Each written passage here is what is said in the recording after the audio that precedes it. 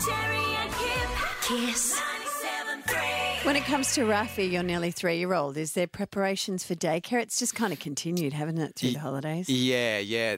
Not much changed. Yeah, you just, and you it's know. not. Yeah, they provide all the food and everything there, and even nappies and things like that. So it's pretty much a drop-off situation. Yeah, your bank account would know the difference. Yes, but that's true. Yes. At his age, he essentially eats out of Tupperware his entire life, doesn't he? Yes. Yeah. There's a lot of plastic He bowls. just need a lid on whatever he's doing. Yeah. I was in complete denial about school going back. I think, and I've said this already this morning, but I think the people down south have a better idea of it. They started their holidays later and they're finishing later. Yeah. So you kind of get over Easter and you still got 3 or 4 days, and then you kind of kick back after the Anzac long weekend, which I actually think smarter, because I was panicking at the supermarket last night. Did you see this last night? Yes. The one that was open all last week.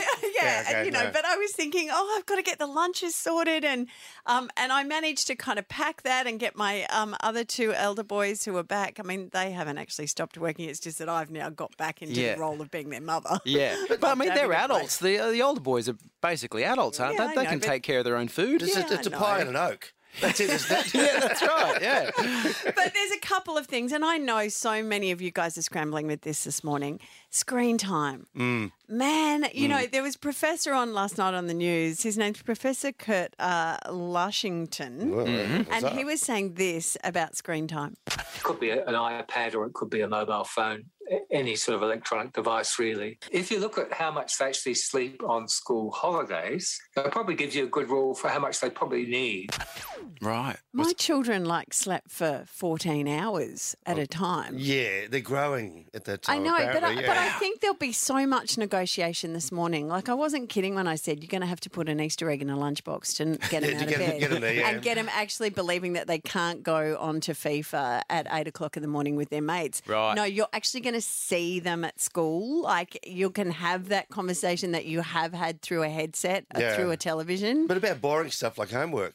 I know. Yeah, I know. And the other thing that was really, it was probably my favourite / not favourite moment. I was saying to my 17-year-old that, would you like to come and walk the dogs last night at about 5:30? Yeah. And he said, no, I've got to do my accounting assignment. Oh! And I said, have you started?